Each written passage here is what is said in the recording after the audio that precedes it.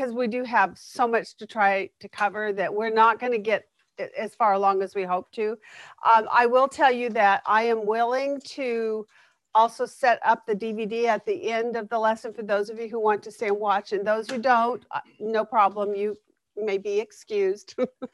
But the video is also good because she goes in and explains some of this a little bit more as well.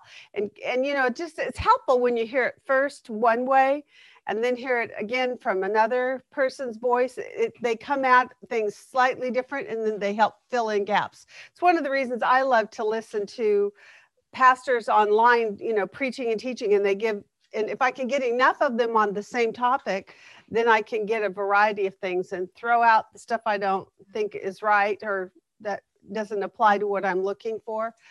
So anyway, I love it. That's good. Okay, so prayer requests. How are things going with the prayer requests we've had so far? Follow up. Good?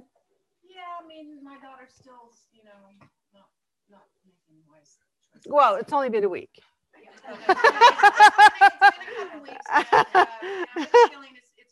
Listen, a week, 2 weeks is nothing. Oh, I know. She's 23. Yeah, that's those ages. That's those years. Yeah, they are hard. You know, yeah. Kathleen and I talked for many times about my own son and the issues we had, and even my daughter when she went through all the hardships that she went through, the difficulties, the discipline of the Lord as well. And you know, there was a lot of it's hard on the parents. And you think you're done raising them when they hit 18. Never stop being a parent. But there is a light at the end of the tunnel. You do get there. Hopefully it's a phase. But our house is getting done. So good. Excellent. And y'all's home is doing better, right? You've got the mold under control, and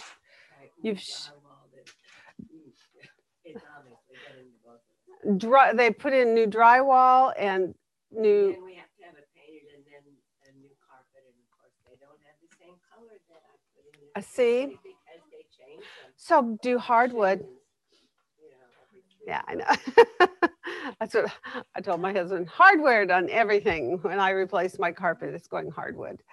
I hate, except for in a bedroom maybe, but yeah. Yeah. Oh no. Yeah, no, that's bummer. Okay. All right. So things are doing better. They're moving forward. Any others? Follow-ups? Yes. I'm sorry, I can't hear. Did you see? Oh my gosh. Wow. We are so excited to hear this. I wish we had known. Wait, was this at our church at Austin Oaks? Nice. Oh. Good for you, Steve. Amen. Praise God. Well, we already know you were in the family to begin with. You had been baptized by the Holy Spirit. So this was just that affirmation and public testimony, and that's a lot. I bet it was. You know, it's a memorable thing. I still remember my own baptism at 9, which because there's just something, it just hardwires in you. It really is an impressive moment. Those memorable times. And Michael. Oh, that's right. Yeah. Your children were baptized My youngest, Jordan, was already planning to. Uh-huh. She's been talking to us since November, December about doing it. Okay. She was infant baptized in the Methodist church. Right. But right. We left the Methodist church before confirmation. Right. We were there. I understand there. Yeah. So she decided she wanted to do it. And we're like, why don't we wait for warmer weather? And she wanted to do it outside. Yeah. And this came up, and she's like, yeah, let's do it. Oh, so that's awesome. She was actually the first one to go. And she's how old? She is 13. 13, okay. And then her best friend, who is not in the best of situations, was with her, and she was one of the spontaneous ones. Yeah. And then my oldest daughter, who was also infant baptized, who was on the trip with you, decided that she needs to do it too, so I drove home. Wow! Listen to all these people. We have got all these wonderful things. This is awesome. Yes, Well, we praise God for everyone who makes a public testimony that their faith is in Jesus Christ. And yeah, he who confesses me before men, I will confess him before my Father who is in heaven. God, it's really, it is, it's exciting to see what's going on in the church. I think right now, even in the midst of all the difficulties that we're having in our nation and in the world. And I watched another sermon just yesterday where the pastor, it was John MacArthur, and he was preaching out of Romans 1 and talking about how this relates to the world today and what's going on nationally with us as a nation. Why have we gone down this path that we've gone down, and what has been the consequence or the result of this free liberal thinking that people have wanted to push on our society? And it was excellent. But he talked about the delusion of the mind. But at the same time, there's this counterbalance that's going on in the spiritual realm for those who are coming into faith, where it's almost like it's proving or it's revealing the true faith walkers, those who are truly walking with God, because they're like cream, they rise to the top, right? And so it's encouraging for us while we are fretting over the world, we are rejoicing in the salvation of so many. And I do think in a lot of ways, the things that are going on in our world, it's like very much like what was going on in the days of Daniel, when you're under that kind of persecution and that kind of hardship and that kind of heartache. It is one of those things that for most people, those hard times are what push you to make these decisions for God. It's when somebody you love is dying, or you're dying, or your whole world is just blown up, that you run to God. And so that's what we're seeing happening right now in our world. It seems like there's the cream rising for those who are coming into faith, and then we're exposing the evil deeds of the world as we begin to walk holy in it. So an awesome thing. Any special things that we need to pray about this morning? I would ask for my daughter's best friend, just lots of her walk of faith. She dove into yesterday, and just her family life. Okay. Teenagers. Yes. Okay. Do you want to say her name or no? We can just say Lillian is her first name. Lillian? Lillian. Oh, Lillian. Pretty. That's fine.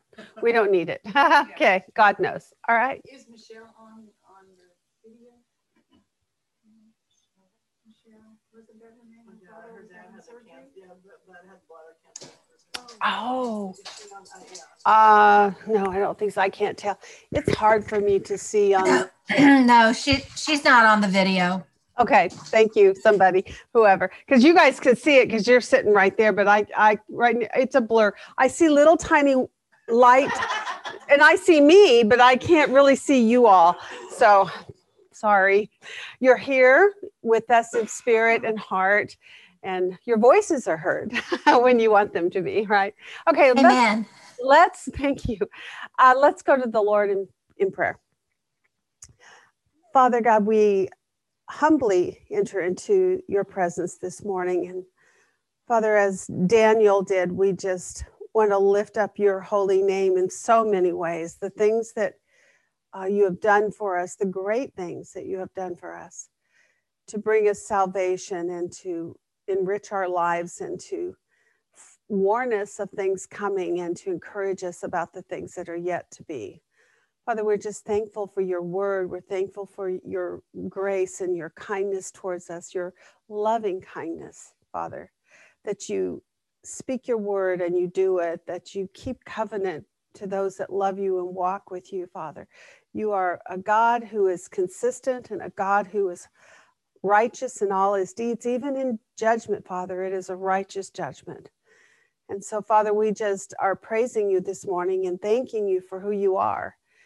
And as we move into coming to understand even yet more about the things that you have planned ahead, Father, we ask that your Holy Spirit would be our teacher, that you would fall upon us in a way that would open our eyes of understanding, because, Father, we truly seek to know you and to know your will and to know your your future plans. And Father, you gave them to us so that we would know them, not that we would be confused, but Father, that so that when you fulfill them, we would know that you are God and that you've spoke them and therefore you do them. And this is just an amazing gift to us, Father, in your word. And as we have a relationship with you and as we watch you work in our individual lives as well, Father, we thank you for all these things. Lord, we lift up these young children, really, they're youngsters, these teenagers in our lives that are seeking for you and who have often really difficult circumstances in their lives, but also who in themselves, there's this striving that goes on with you. That, Father, we just pray that there would be a bowing of their knee to you and a lifting of their eyes that they might gaze upon who you are and all the things that you have promised for them. And that, Father, they would willingly submit their lives to you, that they would see that, God, you are good, and therefore you can be trusted because of who you are. And that there is nothing else, Father, everything that we need for life and godliness is found in you and through your word. And so we ask, Father, that you would just fall upon Lillian and all the things that's going on in her life specifically, but also for all of our children. Some of them, you know, are older, 20s, 30s, 40s. Father, they're still our children, and we love them, and we desire so much that they would walk with you. And so we just ask that you would draw hearts, draw their minds to come to see truth. Father, now bless us this morning. Give us opportunities to really discuss this in a way that's meaningful for us and that will help clarify things. And Father, we praise you in Jesus' name. Amen. All right. Okay, so let's get started on, oh, I got to set my timer so that I don't lose track. Let's see.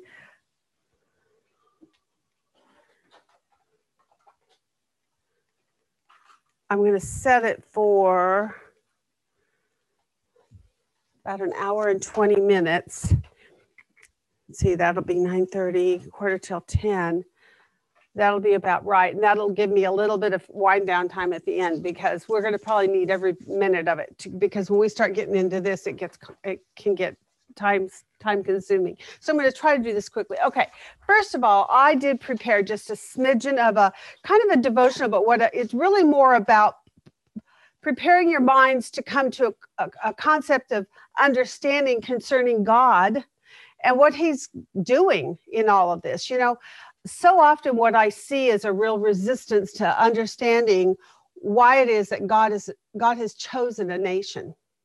You know, why is Israel special in the way that they are? Why is it that God seems to have illuminated them or brought them to the forefront of the world visually? You know, what is he doing in all that? So what I want to do is first and foremost, just to remind you that from the very beginning, God had a plan for all of humanity, every man, regardless of, generations and family relations and skin color and nation connection. I mean, none of those things matter. God looks at the heart of each individual man, and he desires that they be saved. So let me just read one of the best books in the world out there, I think, to help you understand, the goodness of God and what he desires for you and I in our faith walk for sanctification is Ephesians. Ephesians is a double-themed book, and it says you have been blessed in him to walk in him. And so what you see back and forth as you go through the book of Ephesians is this flipping back and forth between it's all by grace, it's all by grace, it's all by grace. He's freely given you this. He's done this of himself. He did it in and through his son, Jesus Christ. Then he flips over and he says, and therefore you are to do this. And then he lists these things.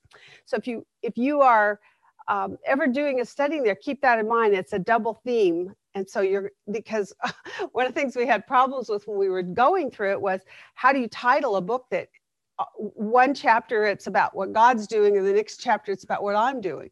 And I'm going, wait a minute, it isn't about what we're doing. That's a response to what God did.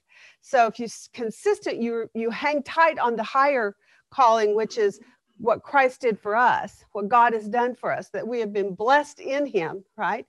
And then the secondary title could be what it is that we are to do in response to that, according to that chapter. So let me just start though. Ephesians 1, it talks about, it says, God chose us in him, Christ Jesus. He chose us in Christ before the foundation of the world. So it isn't that he chose me, Katie Phillips, but that he chose me, a human being, in his son, Jesus Christ. The emphasis on the how you are chosen is upon the plan through which you would be chosen. And therefore, all the emphasis is that it's God that did the choosing, because God chose through his son to redeem man, all of man, right? So God chose us in him before the foundation of the world, Ephesians 1:4, that we would be holy and blameless before him. There's that two-sided message. And he said, so we are chosen in Christ so that we could be holy and blameless, because guess what? We can't. And in our, so therefore, that's why we know it's not me chosen before the foundation of the world. It's the plan was chosen before the foundation of the world so that I could be holy and blameless before him. So the plan would be worked out through Christ Jesus. And it says, the mystery of his will, he purposed. He purposed it. Now, that makes me think of where we see throughout the book, actually the whole book of Daniel, but specifically in chapter 9 this time, we kept seeing that little word decreed or determined, right? And did anybody happen to do word studies on those things? Okay. It's mentioned 3 different times. All 3 times it's the same word. Although there are variations of how it's used, grammatically, the definition is the same. And that is, it's a predetermined things. It was basically a commandment by God. God determined it. God decreed it. God said it as a fact of matter of fact to be accomplished. So it's in this case where he says the mystery of his will, he purposed.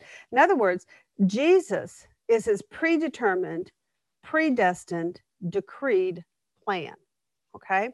This is in accordance with the eternal purpose which he carried out in Christ Jesus our Lord. It goes on. That's in Ephesians 3:11. So the purpose of having chosen him was in order to accomplish the will and the plan of God.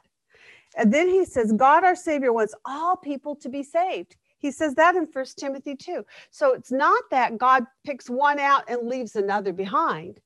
It's that God had a plan. It was his son. Because why? He wants everyone to be saved. So the factor in that is that we must then respond, right? God our Savior wants all people to be saved, to come to the knowledge of the truth. And then in 2 Peter it says he does not want anyone to perish, but everyone to come to repentance. Therefore, John 3:16, who knows that one? For God so loved the world that he gave his only begotten son, that whosoever believeth in him shall not perish, but have everlasting life or eternal life, right? So he says concerning that, it's done so that, now here's an interesting part of this. If you're looking at the subject of the will of God, the decreed will of God, the plan of God, there's a lot of different facets in it. No, there's a plan for this, a plan for this, a plan for this, but the overall concept is God has a plan. He doesn't do things by happenstance. It's purposed. So, but he does it for this reason, he says in Philippians 2, so that at the name of Jesus, every knee will bow, of those who are in heaven and on earth and under the earth, and that every tongue, exactly, will confess that Jesus Christ is Lord. How or why? To the glory of God the Father. So everything goes back to the glory of God the Father. Now, I'm not sure if it was last week or the week before, but I had read something out of Ephesians to you all, and I think it was not Ephesians, Ezekiel 36, where we talked about why was God doing the things that he was doing with Israel in this time. And it was for what purpose? So that they would know. Yes, so that you will know I am the Lord. And he does it so that I might vindicate my holy name. Why did he have to vindicate his holy name? Yeah, because Israel had profaned it among the nations. The nations looked at them. Those are some things that we looked at this week. What is it that they had done that caused their captivity in Babylon? And what had God also done in response to that? He had followed the decreed plan, he executed it, and then he also, in the midst of that, gave them a hope for a future. That verse, Jeremiah 29:11, for I know the plans I have for you, declares the Lord, plans to prosper you, not to harm you, plans for a hope and a future. And this is right in the context of that word. That word's contextual surrounding is him speaking to Israel as they're about to go into their captivity, or as they're in their captivity. I'm not sure which it was now, but they're in their captivity to Babylon. He's saying, look, I have a plan. It's a good plan. It's to give you hope in the future. And so in the midst of him decreeing something, him executing something, sometimes horrible things, right? Because as consequences, but then he also still yet gives hope for the future. So how did he do this? How did he, in Christ Jesus, bring about the glory of God in the eyes of the nation? It says he predestined us to adoption as sons through Jesus Christ to himself, according to the kind intention of his will, to the praise and the glory of his grace, which he freely bestowed upon us in the beloved Christ. That's back to Ephesians 1:5-6. So again, full circle is God has a plan. The plan is for all humanity. So don't ever lose sight of that as we're looking at Daniel. Daniel is right now honed in, though, on a specific plan, another plan, a decreed plan. Now what we need to do is come to understand, why did God have this decreed plan for a place, a people called Israel? As we know, as we all know, this was a nation that was created by God himself. So it wasn't like these were a people who came about because of the will of man or the desire of man. But God took a man and a woman, Abraham and Sarah, and she conceived in her old age, beyond the years of being able to conceive, and gave birth to a son. And through that son, God then made these promises to Abraham. I will give you a land, a seed, and a nation. I will make you a nation, and nations of people will come from you. Kings will come from you. And he made these promises. Now, here's what we have to come to see. God's will for all mankind is worked out through the nation of Israel and as his servant. So if we can stop seeing Israel as something detached from us, but see them as the tool through which God conveys who he is, and he shows himself, he declares himself, he reveals himself to the world, then instead of them becoming something that we should be jealous of or resentful of, which some people are, then what we would see them of is, oh, this is the kindness of God to me, because through these people, God reveals himself to us. He reveals himself to the whole world. Because why? For God so loved the world that he gave his only begotten son. So he goes on, he says, for man's sake, God determined and decreed events. He proclaimed them through his prophets and then performed them. He did that so that men would hear, see, and believe that he is God and respond both in worship and praise, right? That they would be obedient and follow. So Jeremiah 29 tells us that this is what he did. He said that to Israel while they were in their Babylonian captivity. And then about them, he said this. This is how we know this is true, that they were chosen to be a witness.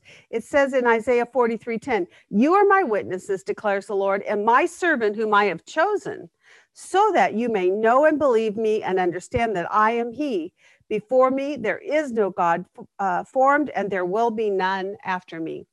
This is Isaiah's message. He tells of the Lord's incitement of Israel and Judah, and then he foretells their deliverance. Isaiah 43, he says, the people whom I formed for myself, right, will declare my praise. That's what the purpose of Israel is that God would be proclaimed in the world and praised through the activities, through the lifestyle, through the living out, through the obedience of a people, and then through the blessings that they receive because of the God whom they follow. That's important for us to understand. And now says the Lord, who formed me from the womb to be his servant. He says, it is too small a thing that you should be my servant, to raise up the tribes of Jacob and to restore the preserved ones of Israel. I will also make you a light of the nations, so that my salvation may reach to the end of the earth. Isaiah 49:6. I am the Lord, I have called you, Israel, in righteousness. I will also hold you by the hand and watch over you. And I will appoint you as a covenant to the people, as a light to the nations, to open blind eyes, to bring out prisoners from the dungeon, and those who dwell in darkness from the prison. I am the Lord, that is my name, my holy name I make known in the midst of my people Israel, and I will not let my holy name be profaned anymore. And the nations will know that I am the Lord, the Holy One in Israel. Behold, this is out of Ezekiel 39. Behold, it is coming, and it shall be done, declares the Lord God. That is the day of which I have spoken. So he has something he's going to do in Israel, and when he does it, people are going to see it, and they are going to say, he is the Lord.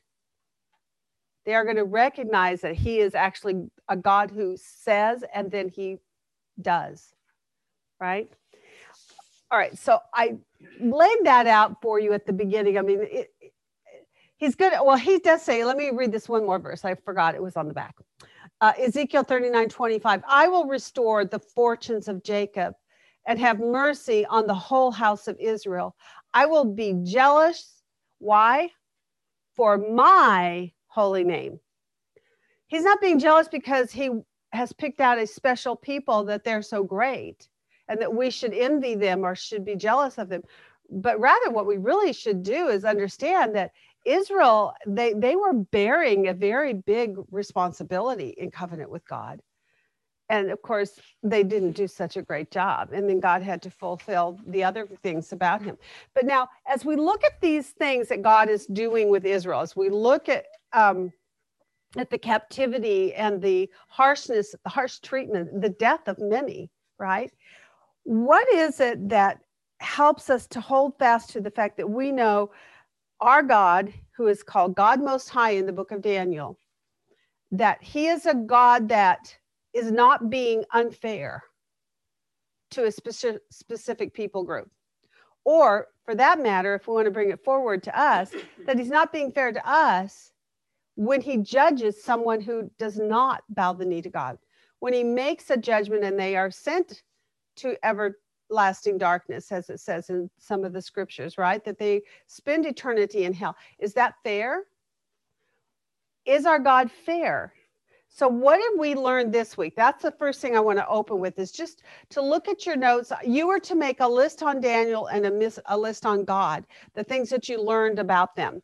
Now, so I just want to go through Daniel 9 and any other points of thought on this concerning who our God is. You can, anything out of Daniel and the whole book, for that matter. What have we learned about the character and the characteristics, the qualities of who God is?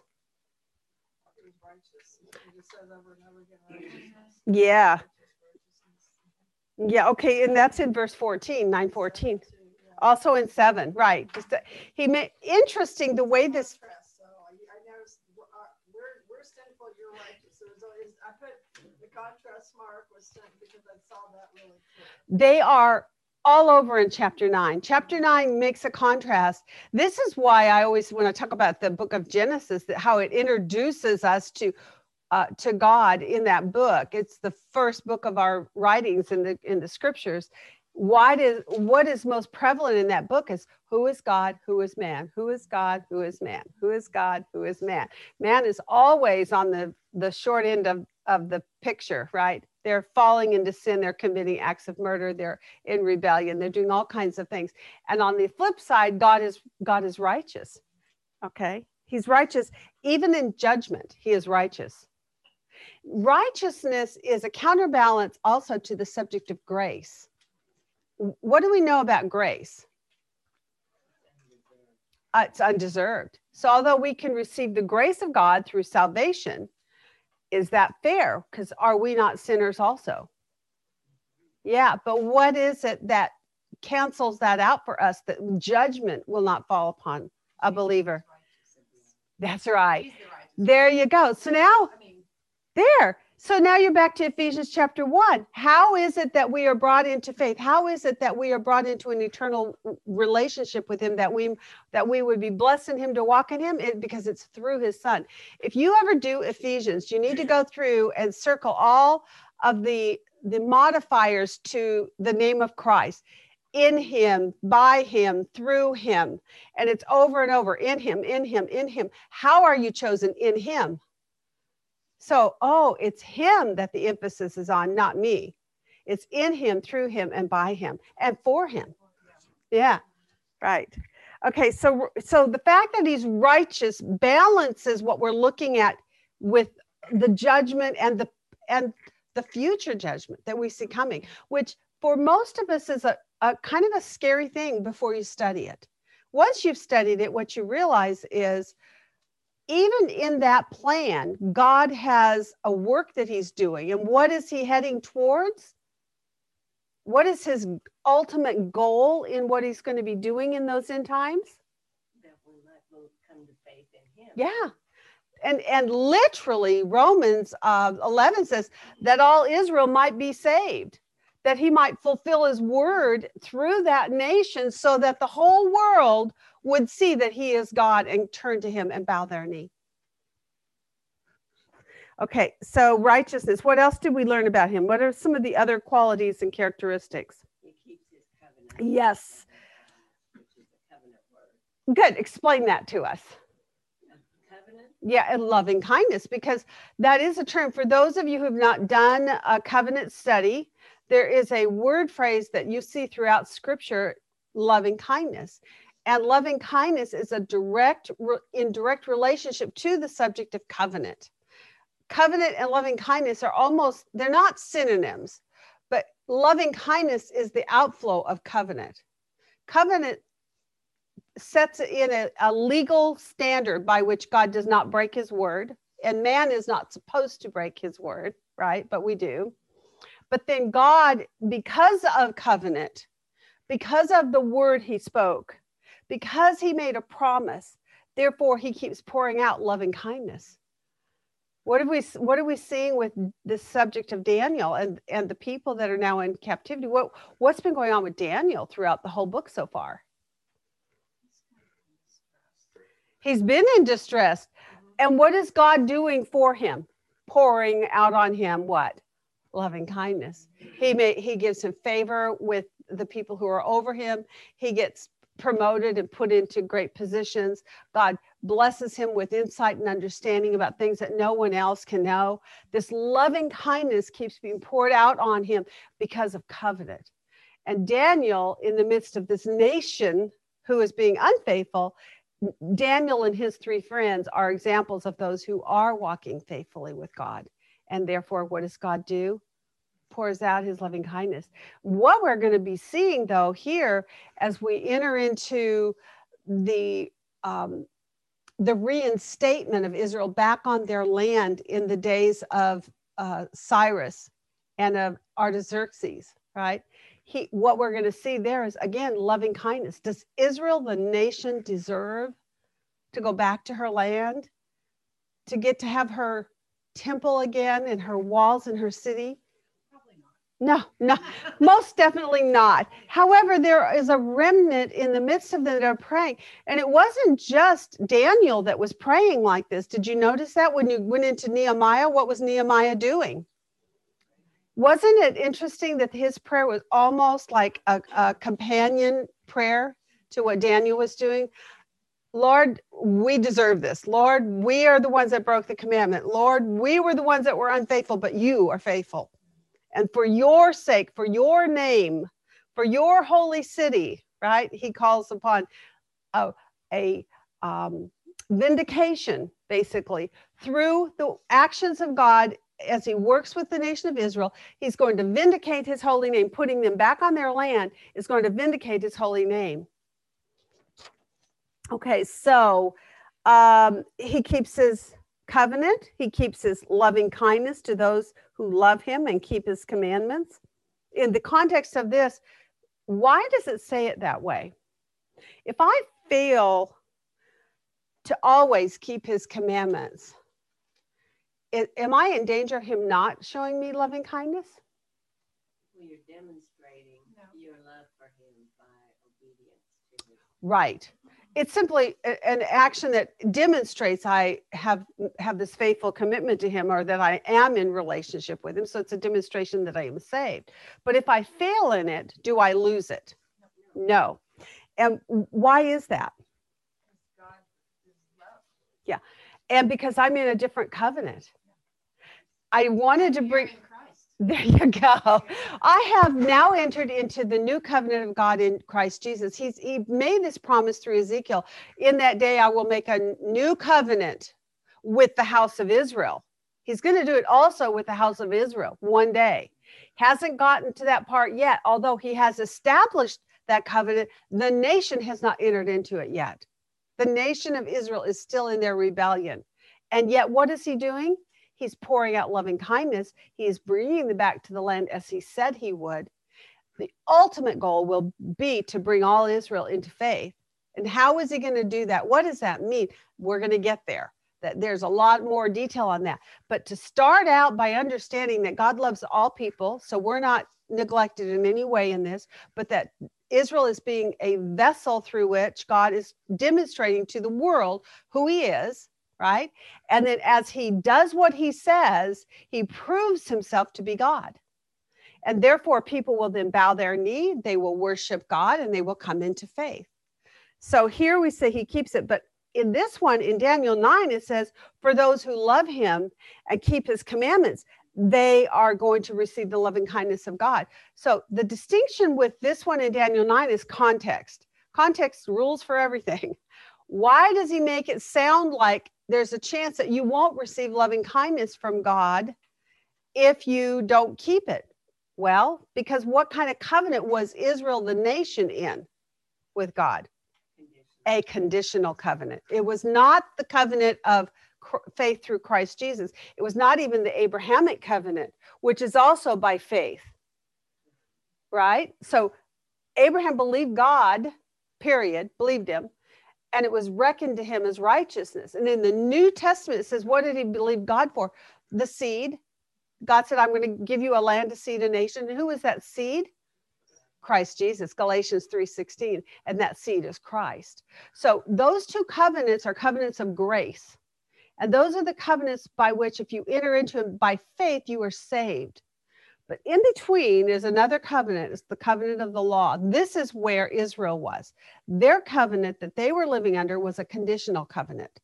And we looked at that this week. And so we're going to talk about that in more details in just a few minutes.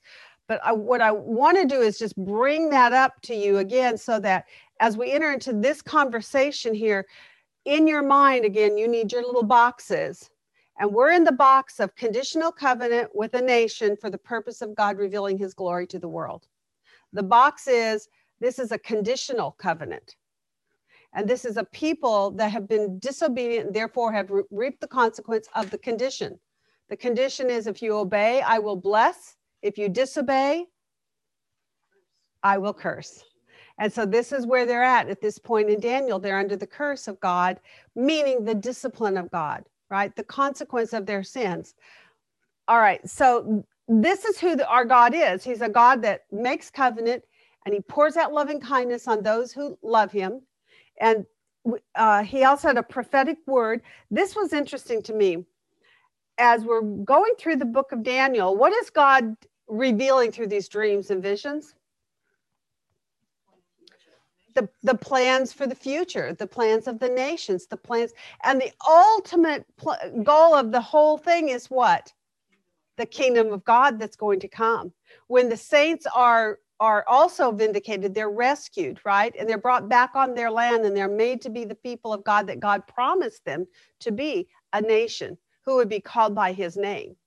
And so he says, it basically, his prophetic word through these things that we're looking at forewarned them, didn't it? So this is a quality and a characteristic about God that we learned this week. He's a God also speaks, but he speaks to forewarn. And it gives people an option of choice to obey God or disobey, to have faith, to believe, or to walk in unbelief or disobedience or rebellion.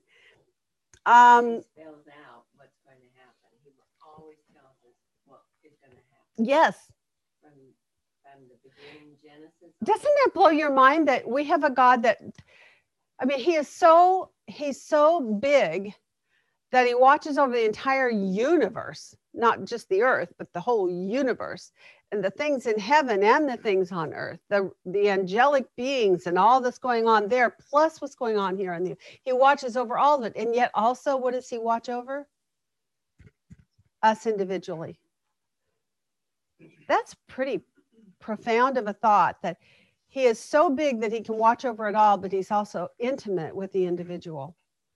Each one of us in this room, he's intimately involved in our lives, and he knows what is going on, and he wants to be a part of it. Any other thoughts about who God is? Compassion and forgiveness, verse 9. Yes. So he has a balance about it, yes. Compassion in 18, full of mercy, right? And of course, again, forgiving. What about, how do you view the idea, what quality do you see in God when it comes to this subject of the 70th week? That God says, I have determined or decreed 70 weeks.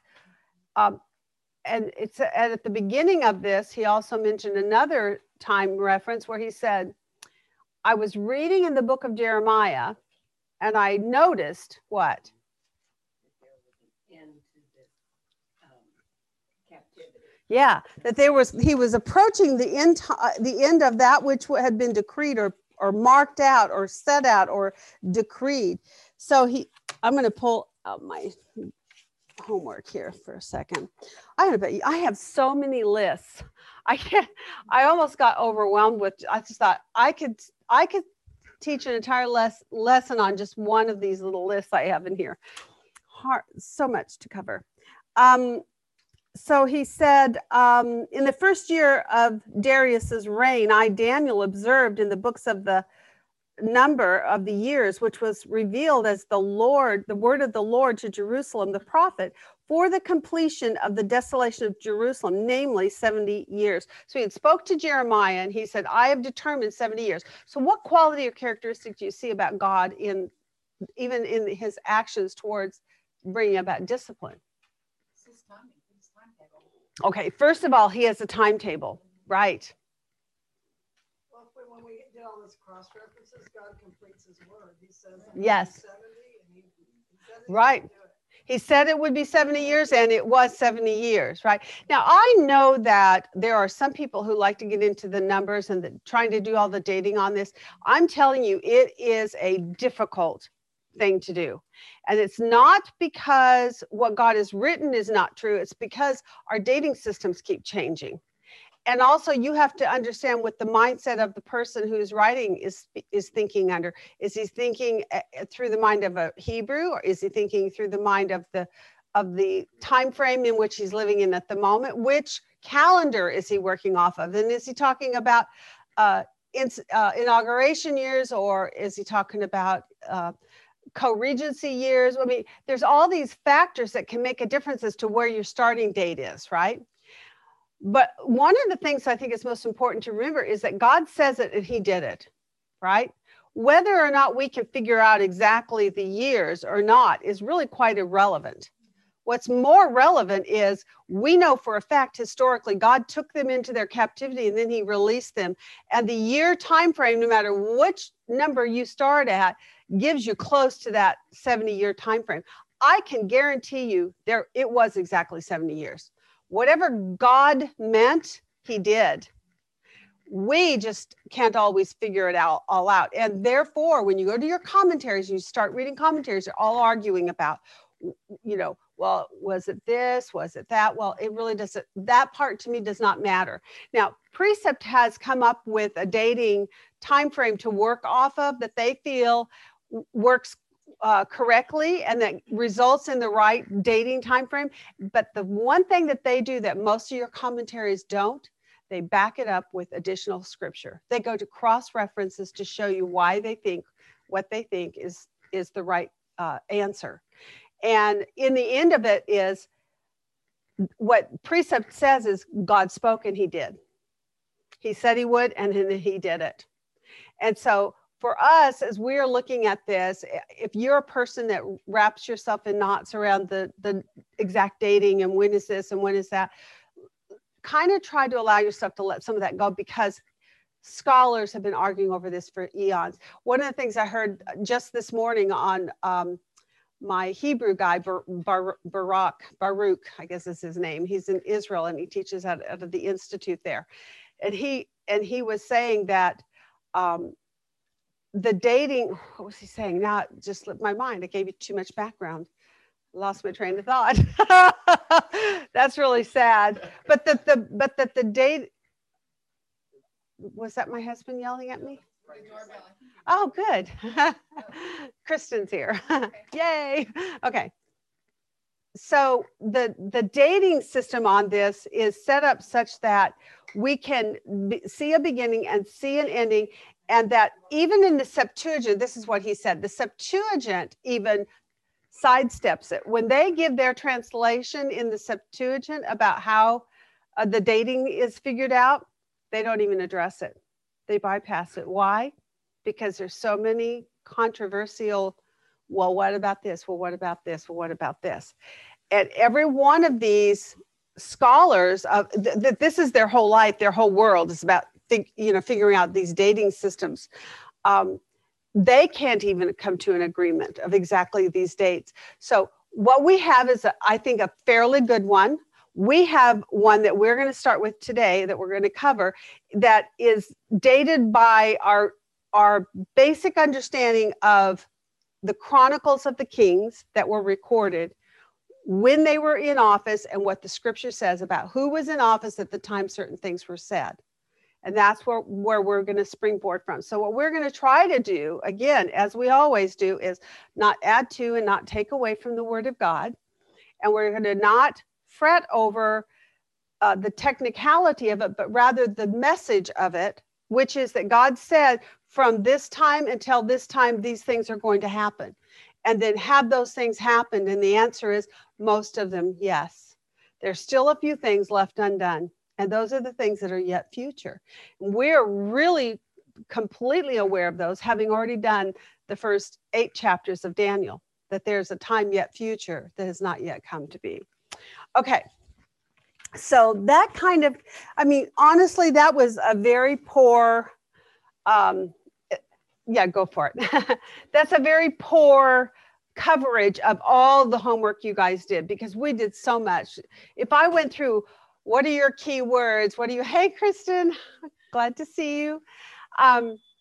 If we went through all of those, we would not get through what we've got to get through here. So let's try to dive in and try to hone in on the most important part, which is to try to figure out this timeline. Now, Kay gave you a timeline to fill out in your homework, right? And what I'm going to do is back it up just a little bit, all the way back to Daniel 1:1, because I want you to get all of the points of what we've studied thus far in Daniel on your timeline, so that you will know. She started you on your timeline. She gave you at 445 BC, but we know we've covered quite a bit before that already. So let's just back up and see if we can't fill in all of that before it.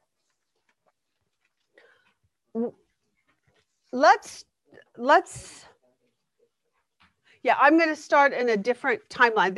So you're going to want to have a timeline on I gave you sheets and a ruler on your table there. You can just draw a line on your piece of paper so that you can timeline with us. And we're going to fill this out. We're going to start at 605 BC. Why is that? Why do we start at 605? Because of Nebuchadnezzar and Daniel. Daniel in chapter 1, verse 1 begins 605 BC. We know that by looking at history. Again, We're just looking at history. We're looking at the recorded record. We know that on the records of these kings, 605 BC is the time frame. So starting in 605, let me see if I can get all my colors out here that I need.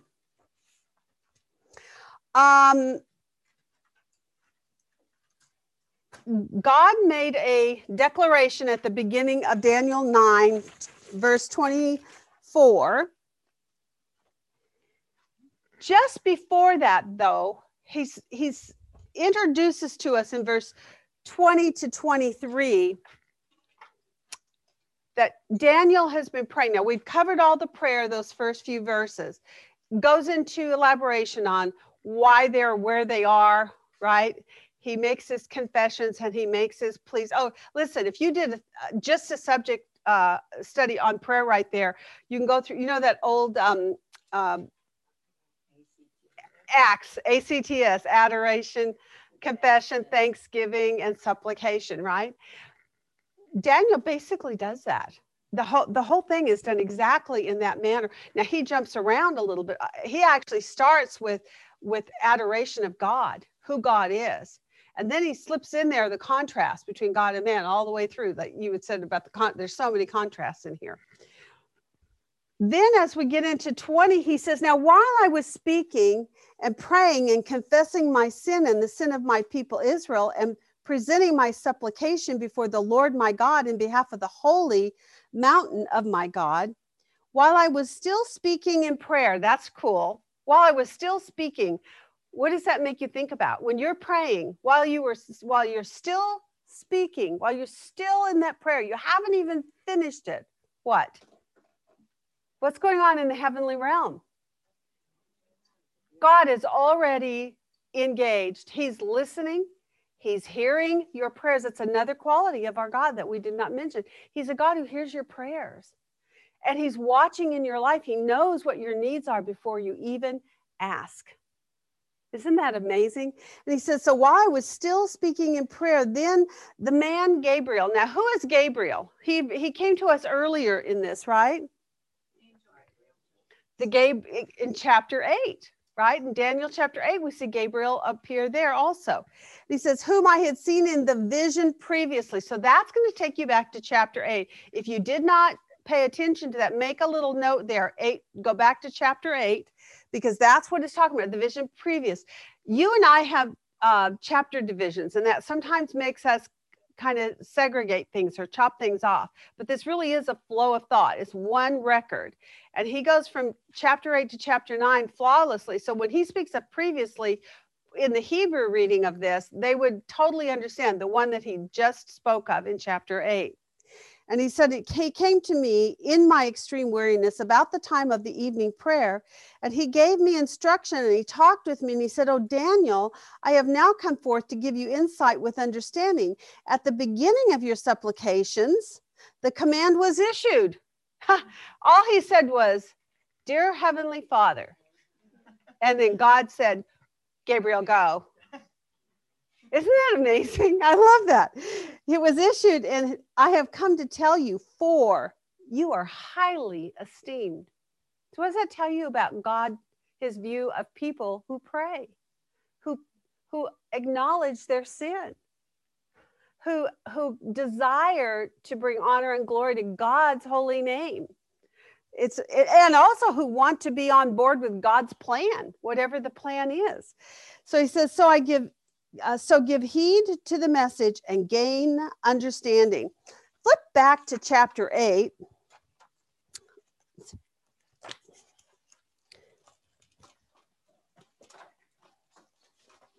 And look at verse 27, at the close of that vision that he's talking about here. What does it say there in 27? Why is Gabriel telling us here in chapter 9, I've been told to go to give him understanding of the vision, which seems kind of out of place if you've just been reading all through chapter 9 about prayer. You're on it in your head, you're in a whole new subject, right? You're talking about prayer, prayer, prayer. And then all of a sudden, Gabriel shows up and says, hey, I'm here to give you understanding about the vision, not about your prayer. I'm here about the vision.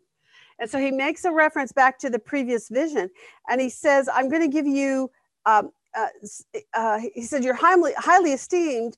So I'm here to give heed to the message and gain understanding of the vision. What does he say in 27 was Daniel's problem with that vision he had just had? No one to explain it. Now, let's just look on a timeline and see if we can figure out timing on some of this. Okay, so we know Daniel starts at 605 BC. Chapter 8 falls where on our calendar? Do you guys remember? Okay, and this is, but it's at the, no, this is not, hold on. 5, what? Yeah, what is the year? 550, 51, right, in the third year of him. So it's going to be in 550 or 51, right in there, BC. That's where chapter 8 is. Okay, so now we're still in the reign of the Babylonian kingdom. So let's put that on here, Babylon. Right? And he says he has this vision. So I'm going to add that in here just on the ability, for the ability to understand the connection of chapter 9 with what we're looking at here. He's got this vision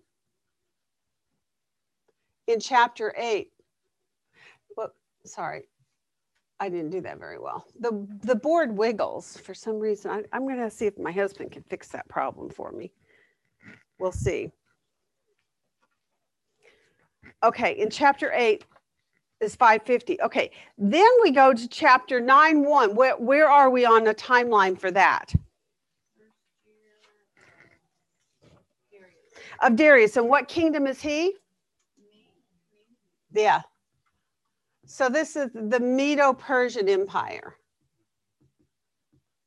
So we're now into the Medo-Persian. And it was in the first year. So what is our year? 538 or 39, right in there, BC.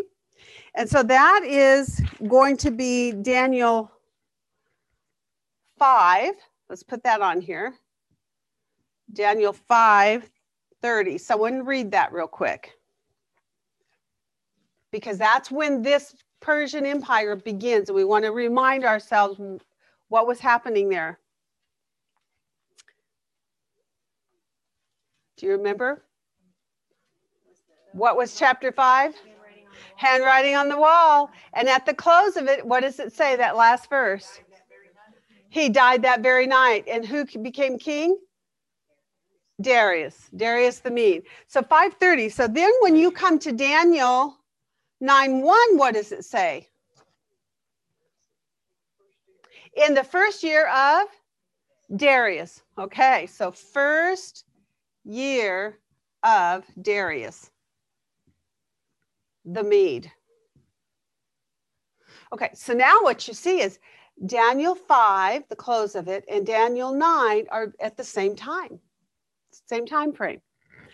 So we've had this vision back in 550. You move forward about 11, 12 years, and now you're in this time when the Medo-Persian Empire has come into place.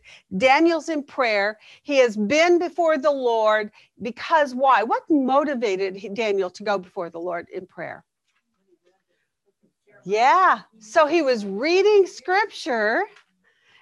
How true is that for our lives? How often are you in your Bible study and all of a sudden you just have to stop and pray? Or you're just talking to God as you do your homework. I do a lot. Lord, I don't understand this. That's mostly my conversation. But often it's, gosh, Lord, you're so amazing. Your word's so amazing. I can't believe you're patient, how patient you are. I would zap those people. I mean, I would just squish them. And God just says, no, I have a plan for you, a plan to prosper you. Amazing God. So here we have Medo-Persian 538, Daniel 530, but also Daniel 9:1. And this, who is it appears to give him understanding? Gabriel. So I'm going to make us a little picture here of Gabriel. He's my little angel. Can you see? I'll have to outline him because you can't see him from back there. my very messy little angel. He comes to Daniel in the time of his prayer to give him understanding. So we're going to put down here that Daniel is praying on this list so that we get all our pieces to understanding in here. Daniel prays. That sets our picture up for us. So what's happening now on this timeline is we're starting to get perspective of how things happened and in what order and where they fell when they occurred. And it gives us relationship to what we're looking at in Daniel 1 is what we see as the backdrop to this.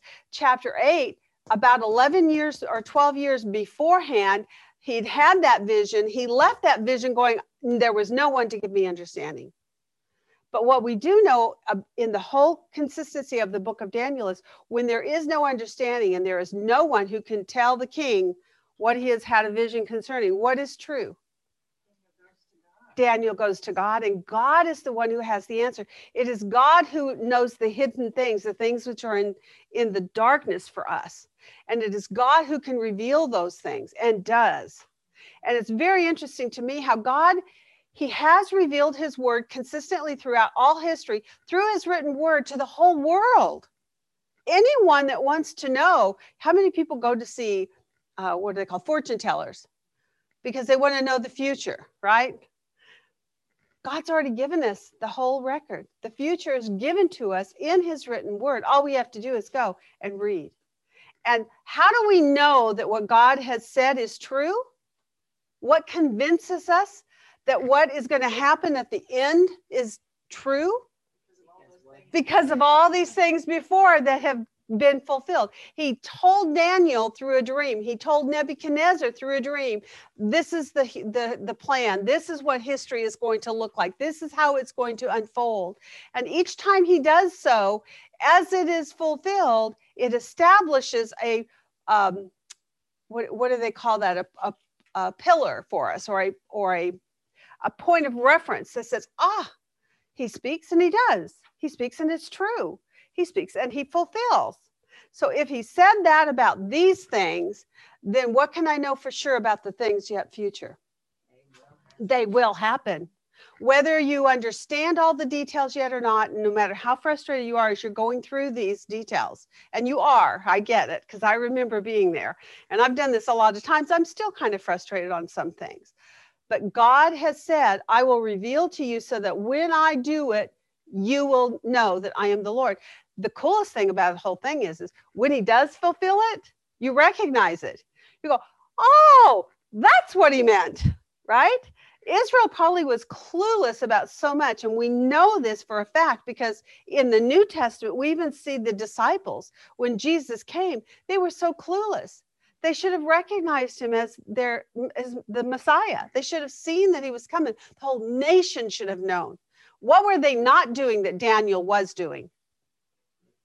Reading the scriptures and praying, right? He read the scriptures to see what God had said, and then in response, he prayed. But he only knew what was coming down the pike because God had said it and it had been recorded by Jeremiah. And as he read that scripture, he then knew what was coming. And then when it did come to pass, he recognized it. I bet Simeon. Yes.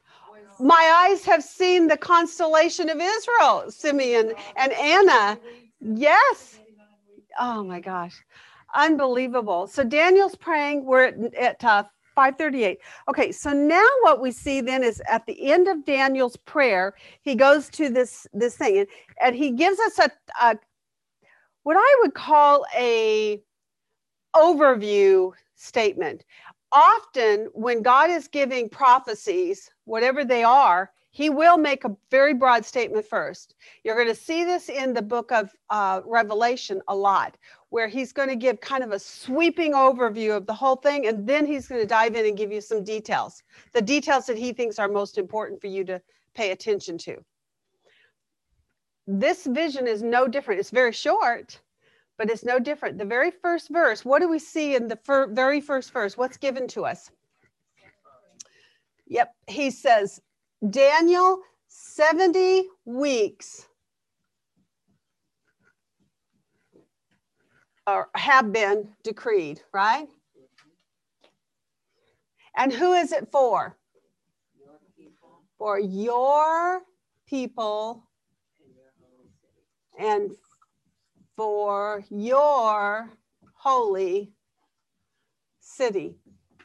Now, who is that? Who is your people and your holy city? There you go. It's Israel and Jerusalem. This is for the Jews, he's saying.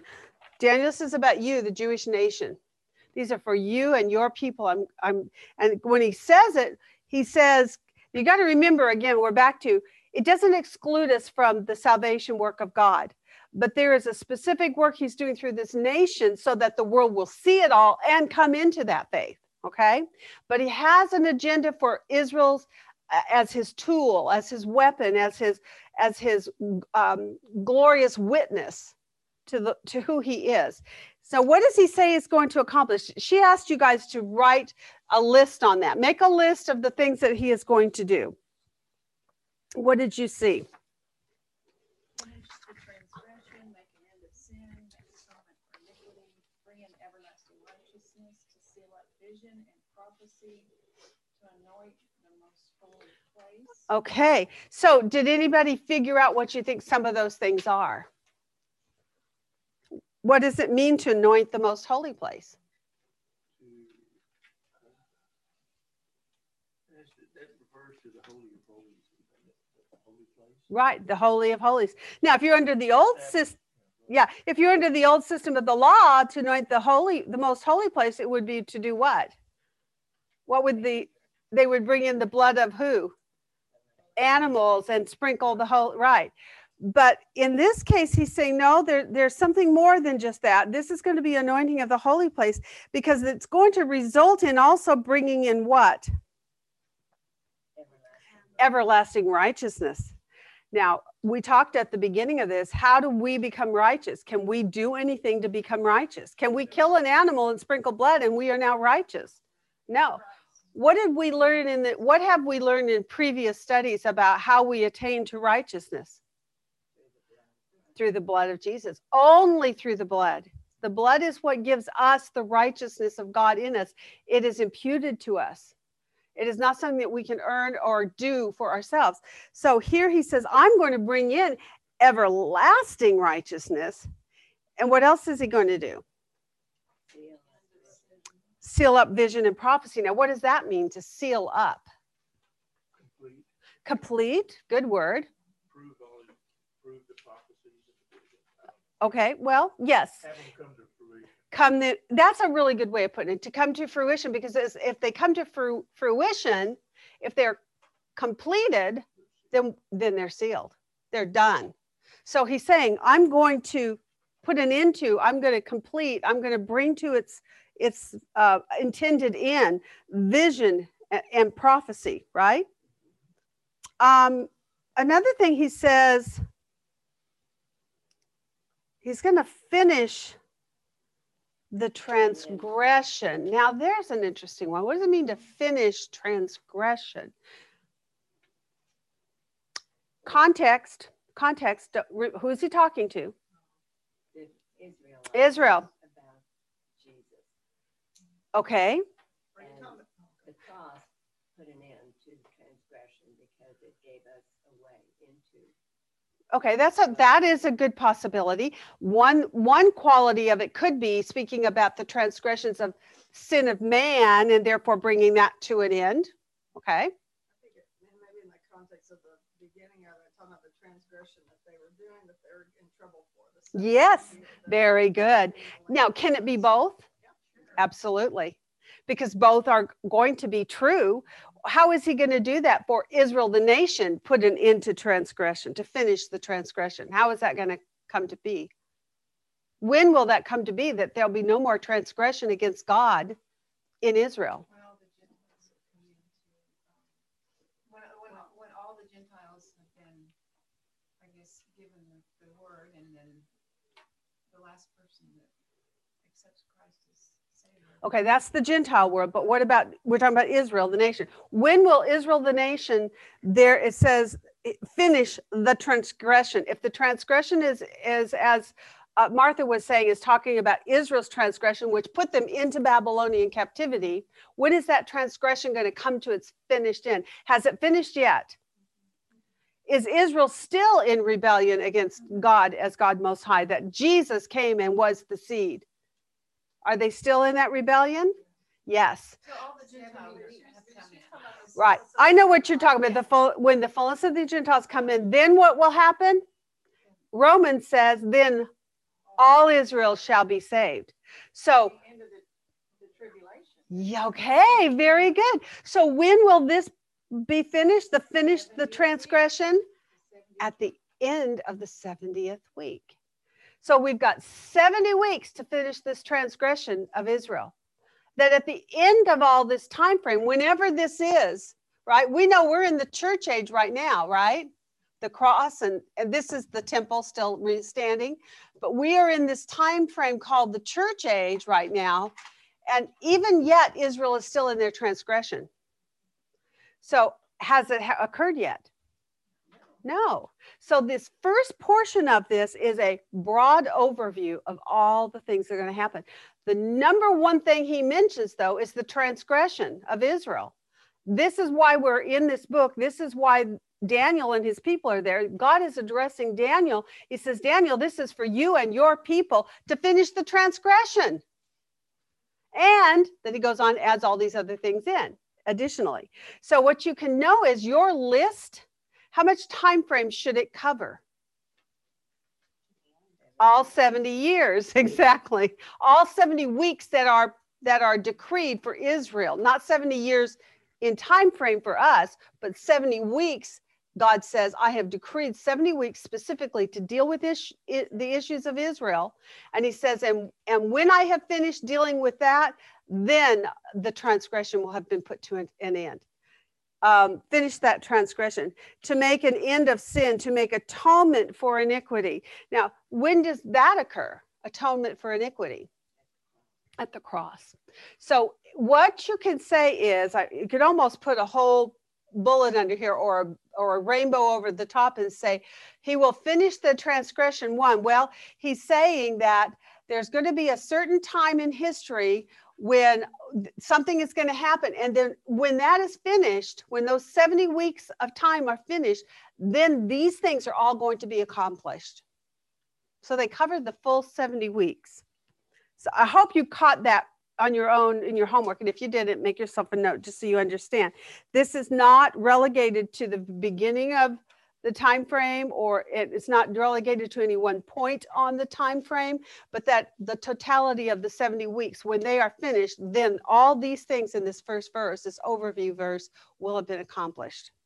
Okay, now he says this. So he said, because this is true, because I'm going to do all these things, so you are to know and discern that from the issuing of the decree to restore and rebuild Jerusalem until Messiah the Prince, there will be 7 weeks and 62 weeks. And it will be built again with plaza and moat, even in times of distress. So 25 has got a lot of stuff going on in it. And I don't know how you marked it out, but I ended up doing kind of a list, sort of, to try to mark out the major points, almost like doing structuring, like what she asked us to do on your homework time. Pull out your structuring list real quick, and let's just talk about that. I've told you already in the past, I'm not very good at structuring. One of the things is it says that you have to put the complete thoughts to the far left, and everything that supports it goes underneath at varying places, whatever they are supportive of, right? My husband is convinced the reason I can't do this is because I don't know what a complete thought is. Lovely, lovely. I'm like, yeah, I think you're right. That is exactly right. Okay, so how did you do on your structuring? Did y'all structure? Did you? Yeah, I kind of gave it. Okay, I do it on my computer, as you can see, and I'm happy to pass this around. But trust me, mine is not probably the way you did it, and I don't think it really matters. I know that I actually took the structuring class. I'm trying to remember if it was 2 or 3 times. I never really got it, and everyone in the room structuring was different. And what I found was Diane Vereen was my leader at that time. The last one I did was, the last one I did was here in Austin. So I did do it 3 times. But Diane taught it to me when I was in Izmir, Turkey. They came in and we had a conference. And in the classroom, there was a small group. So we were able to sit around and kind of share our notes with one another. What I saw was everyone's was different. And what Diane said was, that works. Yes, that works. That's still fine. Sometimes you put too much in one place, too much of a long line. You didn't break it down enough. Other people are micromanagers like me, and you want to mark, a long list, and it really gets complicated. And it also takes up a lot of paper space. So I've learned in my structuring to not be quite as detailed in how I break it down, but rather make sure that I get the thoughts under the right thing that it's modifying or describing. So in this, he says, 70 weeks have been decreed. Who has it been decreed for? It says for your people and your holy city. So I just modified that. I put it underneath what had been decreed and who it was for, right? Then I put my list of what was going to be decreed. And it gives that full list, which is what helped me to see that everything in that verse in verse 24, that very first part of that message, the whole thing covers all 70 weeks. It's stuff that's going to be done during the full 70 weeks. Structuring is what showed that to me. Without my structuring, I probably would have been tempted to try to figure out where the different pieces went. Well, they do go in different places on the timeline. We know that by just looking at what some of the statements are, but you don't want to put it all underneath the cross. It doesn't all get accomplished at the cross. The finishing of these transgressions for sure don't get finished unless you're considering the finishing of the transgression to be sin. But he goes on to talk about that one in another statement, right? To putting for iniquity, to make atonement for iniquity, to make an end to sin. But he also says to finish the transgression, and he makes them separate with a comma after them. So it's something different. In any event, structuring was helpful. What did you guys discover as you did your structuring? Anything that you want to share or ask questions about that I probably can't answer? I had misidentified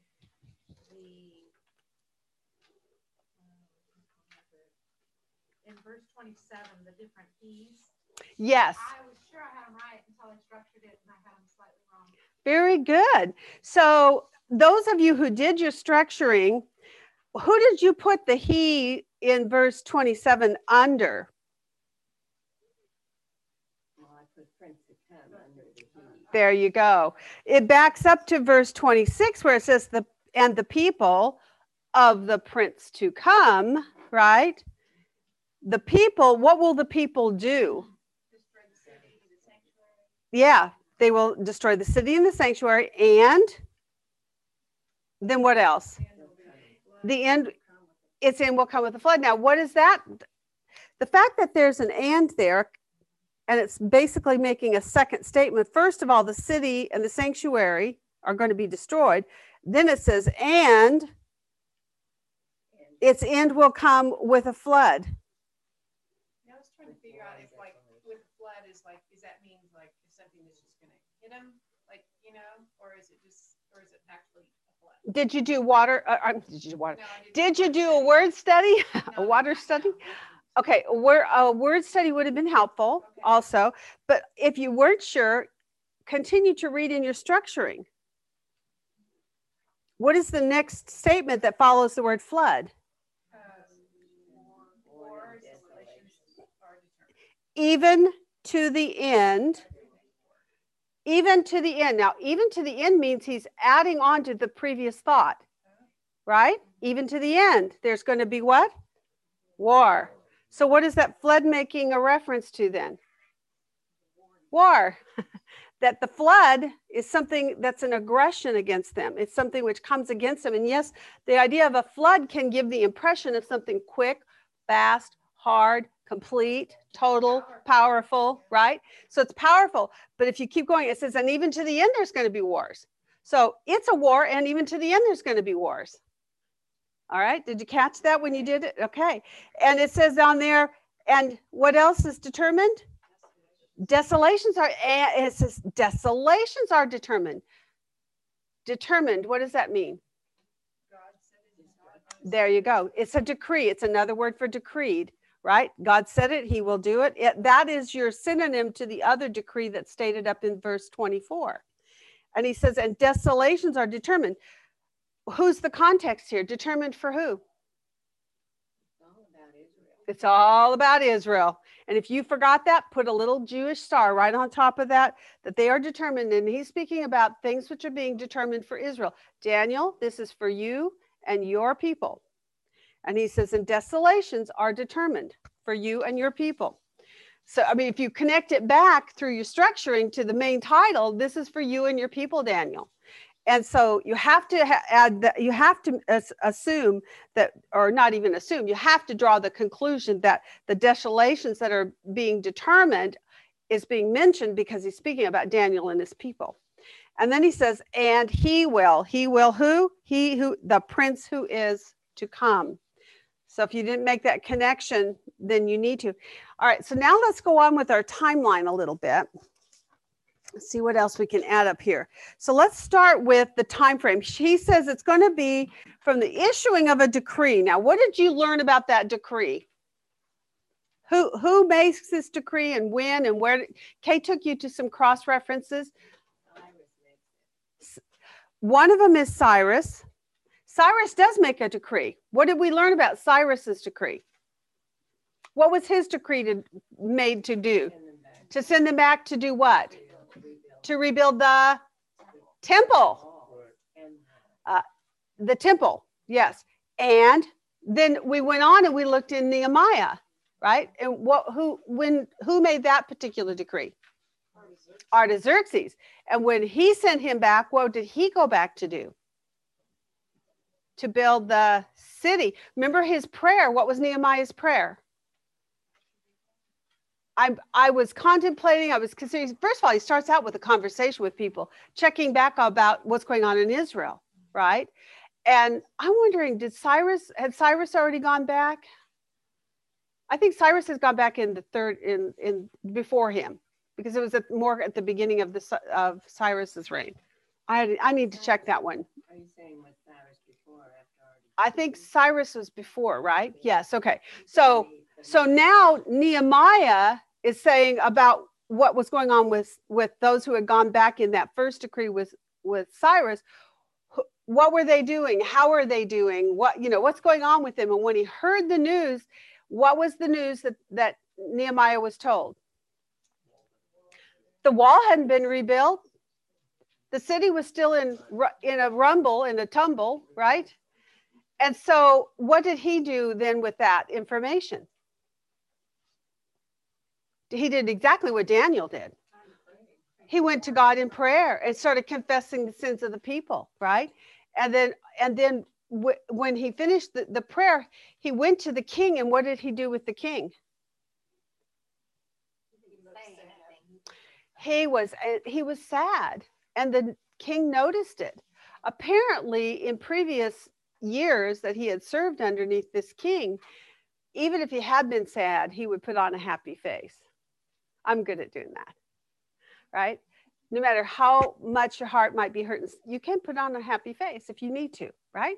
Because you don't want to burden others, and maybe you don't want to share, right?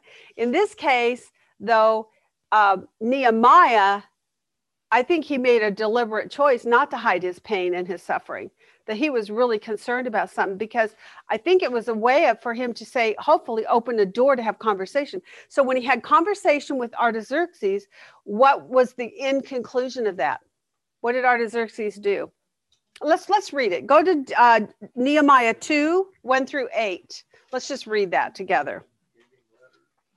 Yes, he did. There you go. He gave him a decree by letter that he could do what? Go back and what? Rebuild the city. And now let's go back to the vision and real quick too. Some of you look up that Nehemiah one. We're going to go back to that. But he says here that when he goes back, he said it's from the issuing of a decree to restore and rebuild Jerusalem. This isn't talking about the temple. Cyrus went back to do what? Build the temple. But Nehemiah went back to build the city. Remember, Cyrus got permission to go back to rebuild the temple because at that point it was still earlier in the Medo-Persian Empire, and he was just getting permission that his people would have their place of worship, that it would be restored. And so it was on the basis of a spiritual need for his people. And Cyrus gave permission. But Nehemiah then said, yes, you may go back now and rebuild the city, Jerusalem.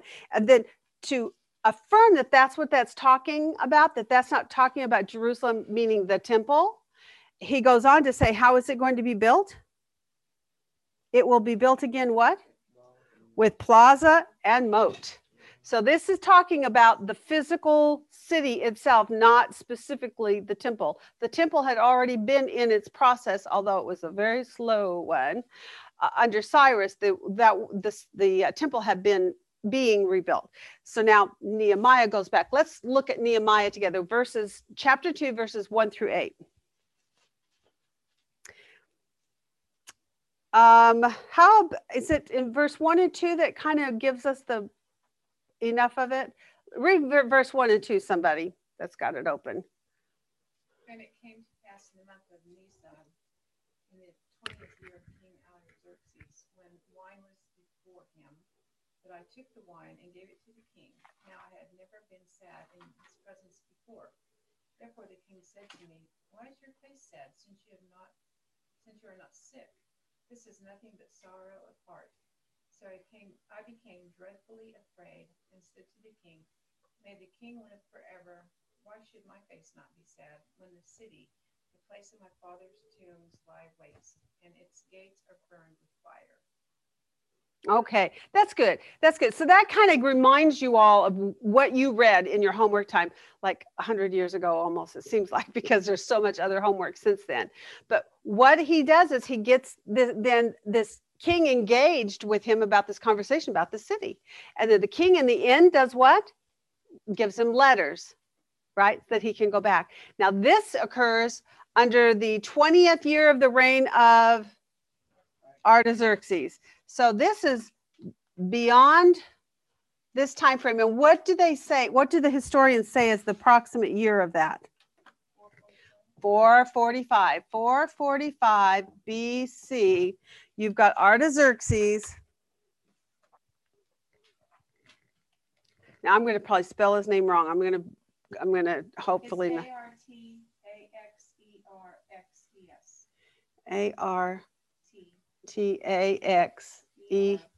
Artaxerxes. Artaxerxes. Whoa. Do you think they could have come up with a more difficult name? No. Okay, so King Artaxerxes, he gives written letter. This is the decree that was given to them at that time then. This is the decree, 445 BC, that was issued. Decree issued. And it was to rebuild Jerusalem. It's pretty amazing, though, how much you have to go through just to get to this point on the timeline, right? And that, I'm going to give you the scripture reference on that also so that you have it. Nehemiah 2, I'm just going to put 1 through 8. But honestly, if you wanted to get the full backdrop on that, you could read the whole book of Nehemiah. It's a very interesting storyline. So there's the decree. And then what does he say about the decree? He says, from the issuing of that decree, what? So here's our time, our beginning place of this 70 weeks.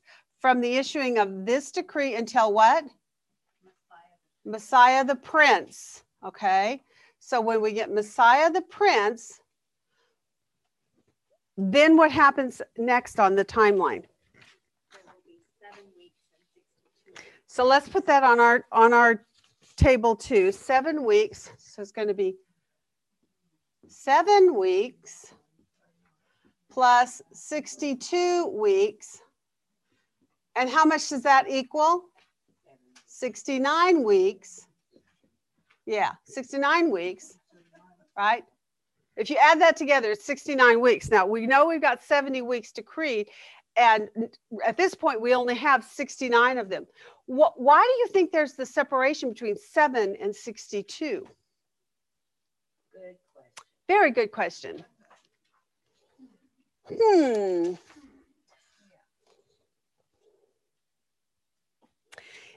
Well, there are basically two things that are given to us, if you really want to break it down, concerning what is being decreed for Israel, right?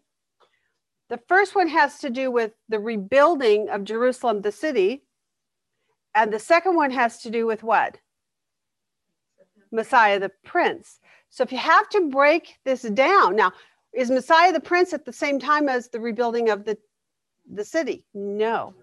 So it seems to me that the first 7 weeks are related to the rebuilding of the city. And then there's an additional 62 weeks from that point until Messiah the Prince. Now, why is it called Messiah the Prince? What were the references that we were taken to concerning that? I think it was in Luke, right? Luke 19. Somebody turn to Luke 19:41. And it's all the way through 44, actually, but it does get broken down into two parts on that. The first one is until Messiah the Prince. When does Messiah the Prince come on our timeline? What follows that statement about the fact that until Messiah the Prince, and then what happens to him?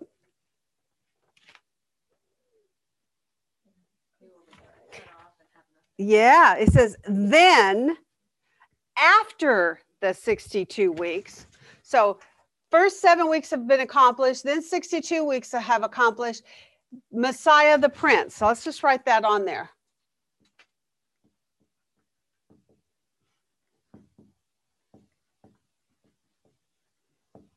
Right? Okay, so Messiah the Prince. He says, and then, did you notice the time referencing there on verse 26? Then after the 62 weeks, what happens? The Messiah will be cut off and have nothing. Now, those are some interesting statements. I bet you know what being cut off means. Pretty simple, right? Then it says Messiah will be cut off. Right? And then what else does it say? Will have nothing. Now that one bugged me for the longest time. And the last time I did this, I didn't figure it out, but I figured it out this time. Shoo! I know. So you just have to do it 5 times and you get it all figured out eventually. Now I might be wrong, but I do think I've got this. What do we know about in this vision right now? What we're seeing is Jesus has come as the Prince. Now let's read that Luke 19:41 and 42 first. What do we see happening in Luke that shows us Messiah the Prince has come? Do you remember that? No. 41 and 42. It's actually going to go through 44, but 41 and 42 are the ones I want you to focus right now. And when he approached, he saw the city and wept over it, saying, if you had known this day, even you, the things which make for peace, but now they have been hidden from your eyes. Okay, so Jesus is approaching Jerusalem. Let me give you the timeline on this. This is just before he's going to go to the cross. This is what we call the triumphal entry. What do the people do at that triumphal entry? What has his disciples gone and done? Yes, disciples went and got the donkey. They put a cloak over the back of the donkey. They placed Jesus on it. They took him through the city into the city of Jerusalem. And the people did what? They hailed him as their Hosanna. king. Hosanna, he who comes in the name of the Lord. They recognized him as that promised one that was coming to be their ruler. So here we see him as the prince. Now this is very interesting because later in Revelation, when Jesus comes on that white horse, what is he called there? King of Kings and Lord of Lords. Interesting. He's a prince here, but later he's going to be a king. Ah, very interesting. Yes, yes. He's on the throne at the end and he is the king. Right now he's arriving. He's sitting on the donkey and he's come to do what? To become their king? Nope. To be their savior. To be a sacrifice, to shed his blood. Yes, of course, he's King of Kings. He has been from the beginning of the foundation of the world to the end. But there are designated time frames, decreed events that God has set into the word of God that says, this must happen, this must happen, this must happen. And these things happen so that you will know I am the Lord and there is no other. I love this.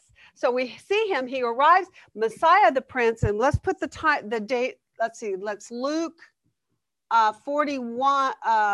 Did I say 41? 19, that's right. 19. I knew that. 19. And it's going to be 41 to 44 totally in its totality. But this is the Messiah, the Prince comes. Here we have Daniel prays, the decree was issued. Now we have Messiah, the Prince has come, right? And then the next thing is going to be Messiah will be cut off. And that's up here at the cross. Now, Jesus wept. Why? Why do you think he wept when he approaches Jerusalem as Messiah the Prince? He knows what's coming. They did not recognize, even to the end, his own disciples were not totally understanding it. I do believe there was a plan in that. I don't want to belittle or in any way, look down upon what was going on in the minds of the disciples. I really believe God purposely kept their minds from fully understanding.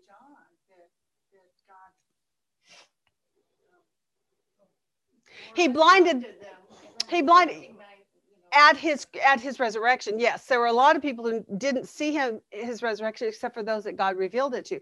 Jesus, when he came back, many didn't recognize him at first, and he purposely, it says I think in Acts, where he comes to the men on the road to Emmaus, that he had closed their eyes so that he wouldn't see them, so that what could he do?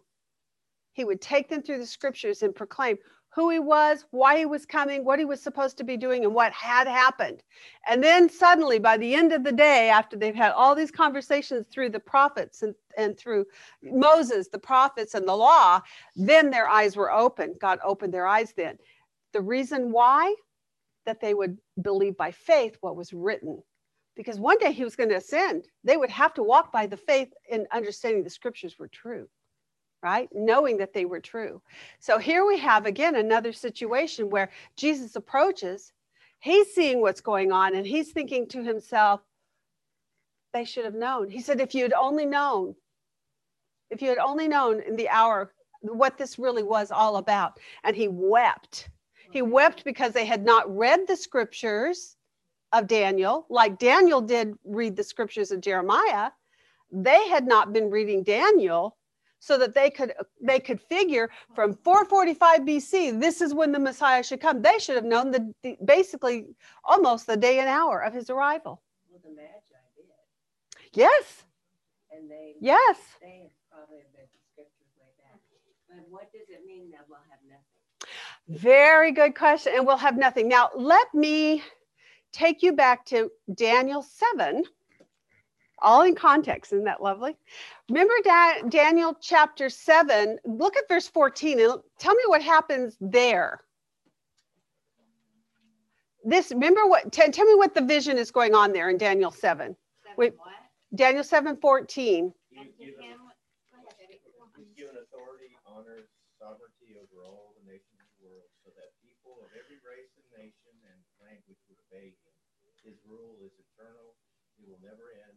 His kingdom will never be destroyed. Okay, so what happens to Jesus when in the vision of Daniel chapter 7, remember, as she progresses through each of the kingdoms, each of the beasts, right?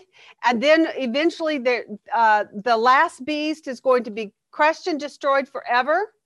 And then who's going to come? Well, in the middle of this vision shows a vision of the heavenly account, that Jesus comes before the God who sits on his throne, and God does what? What does God do in that chapter 7? It must be starting around 12, maybe 12, 13, 14, right? He gives him dominion, glory, and a kingdom. Yes, God gives him dominion, glory, and a kingdom. That's going to come when? At the very end of all these things that God is giving these visions concerning. So there he has something. He has it all, right? And every knee shall bow and every tongue shall confess. And he will put his enemies as a footstool beneath his feet, right? At the end of the age, he will have everything. But right now, when he comes and he dies on the cross, it says, and he has what? He has nothing. Why? So it's a cross reference that you could put 7:14, because it's in contrast to what is said in 7:14, where he will have everything. He will have the dominion, he will have the kingdom, and he will have everything. He will have all that given to him at the end, but not yet. See what that tells us? Not yet. It's coming. There's a decreed time. We're not there yet. It reminds me of when Satan tried to tell Jesus during his temptations, "Oh, I can give this." Right. to you." Yeah, exactly. Isn't this just the coolest I heard someone vision? say about that, like that temptation, and it's the best phrasing. It makes me laugh every time. Is the devil tried to sell Jesus his own real estate? Yeah, right. Now that's even better than what is it, that bridge to nowhere, or, I have a bridge to sell you somewhere. Exactly. All right. Now now we're at the 62 weeks, and it says, and after the 62 weeks, then it says after,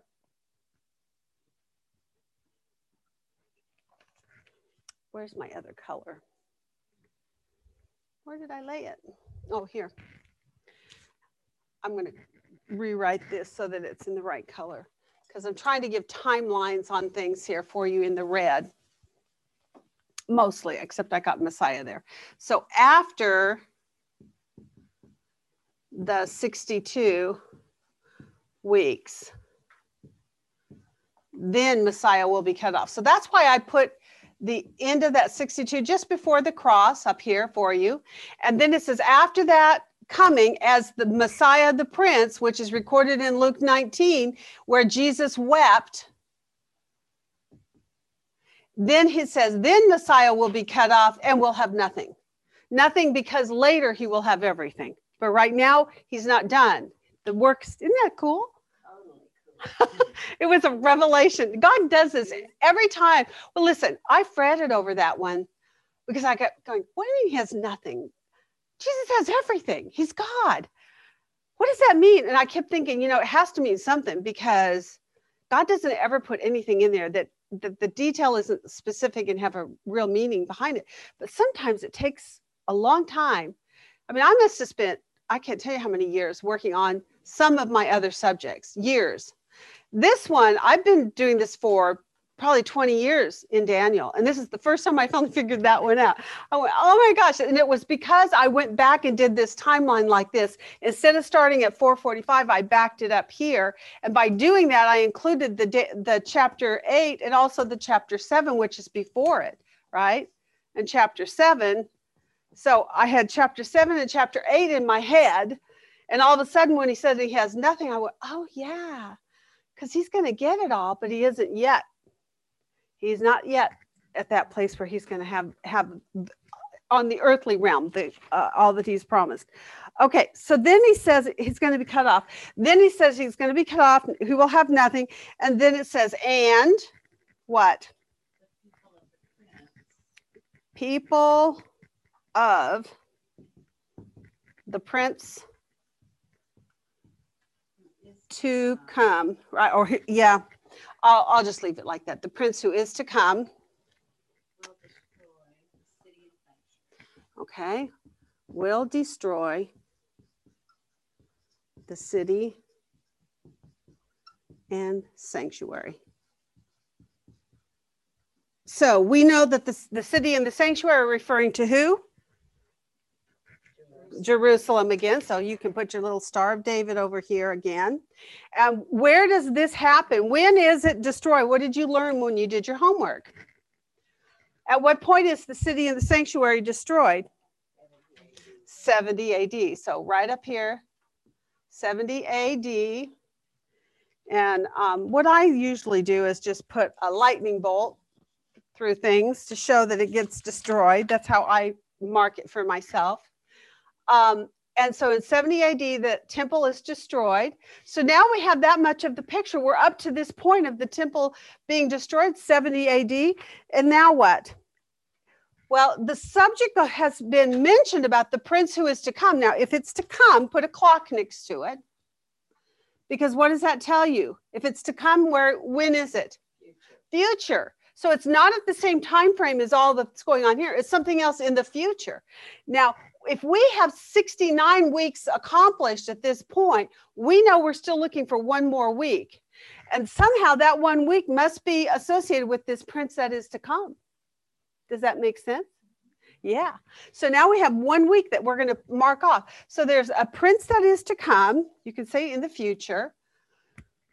And we're going to mark off 1 week. And we're going to put our 1 week in here. 1 week. Right? And what does he do in that 1 week, according to the rest of what's said?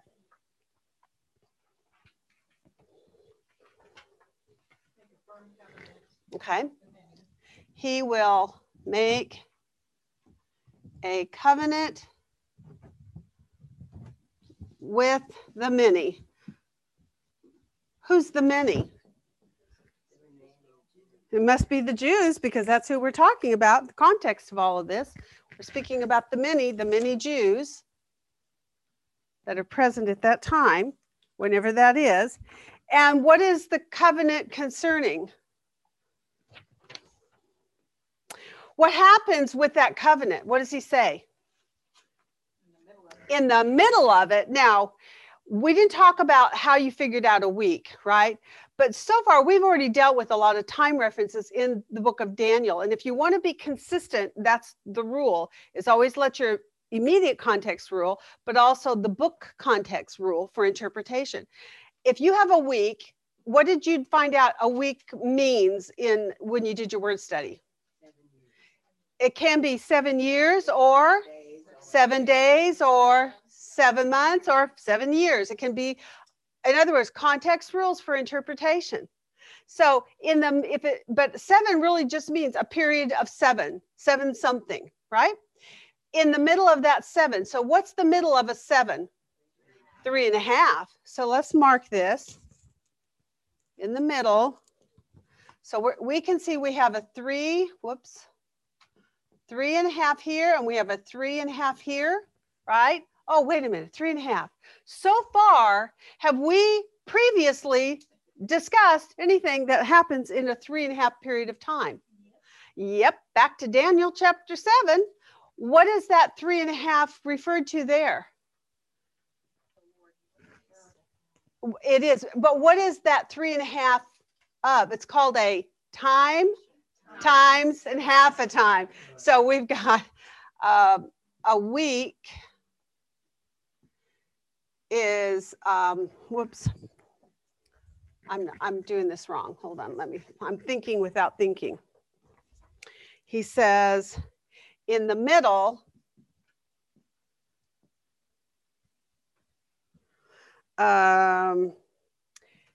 he puts a stop to what? Sacrifice and to grain offering. Who is that? What is that related to? What sacrifice? What grain offering? Oh, yeah, this is again about the Jews and the temple and their worship of God. So what was the covenant about? Yeah, the covenant was to allow them to do sacrifice and grain offering. If in the middle of it he stops it, and the reference is then, what did he stop? The sacrifices and the grain offerings. And what was the covenant about? It was with the Jewish people that they could go and have these sacrifices and grain offerings at their temple. What does that tell you about the temple? there's going to be another temple, because we've already seen it destroyed here in 70 AD. Is there one on the earth today? No. But what does this tell you then? There will be another temple. So what we know is there's going to be another temple at the end of the age. And in the middle of the week, he's going to put a stop to their grain offerings. And what we know is then in the middle of the week is time, times, and halftime.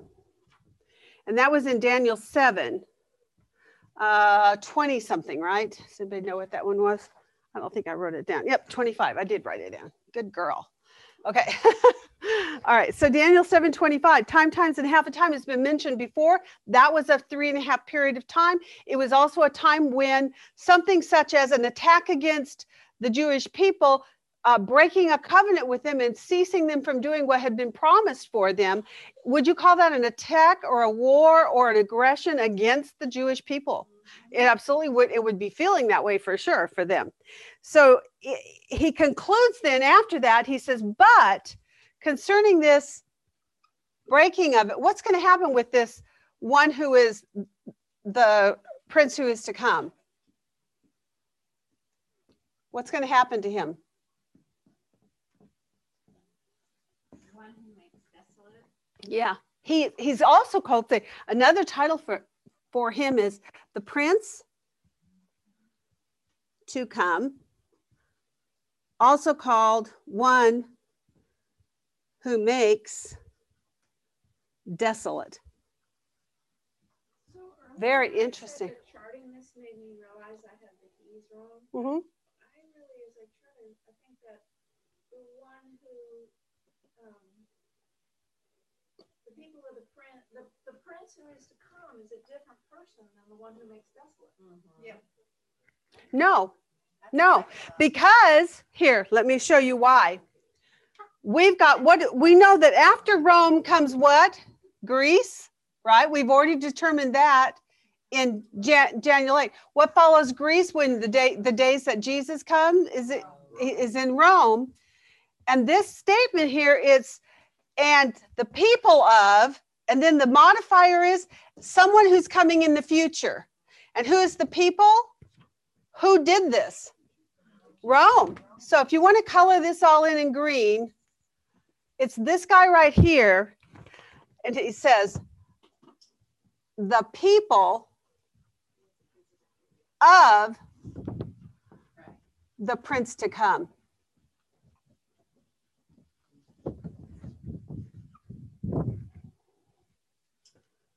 And he's saying Rome does this. They are going to cut Messiah off. They are going to destroy the city and the sanctuary, and it will come to a flood or come to its end, right? And wars are determined when? Wars are determined until wars are determined to the end. So now there's the end brought up for you. So wars are determined throughout all history. Has Israel still being engaging in war, and are they still being oppressed and attacked on a constant basis? Absolutely. So these wars are determined to all the way to the end. So you can take this all the way until the day when Christ comes back. Israel can count on the fact that there are going to be wars. This war destroyed the temple and the sanctuary, right? I'm going to put that on here. This is their temple. I know I do it's pretty sad, but it works. It looks like a temple to me, and it works. Okay, so the city and the sanctuary is going to be destroyed. That happens by the people of, and that's the key word here. This is the people of. They do this. The prince to come speaks about the end.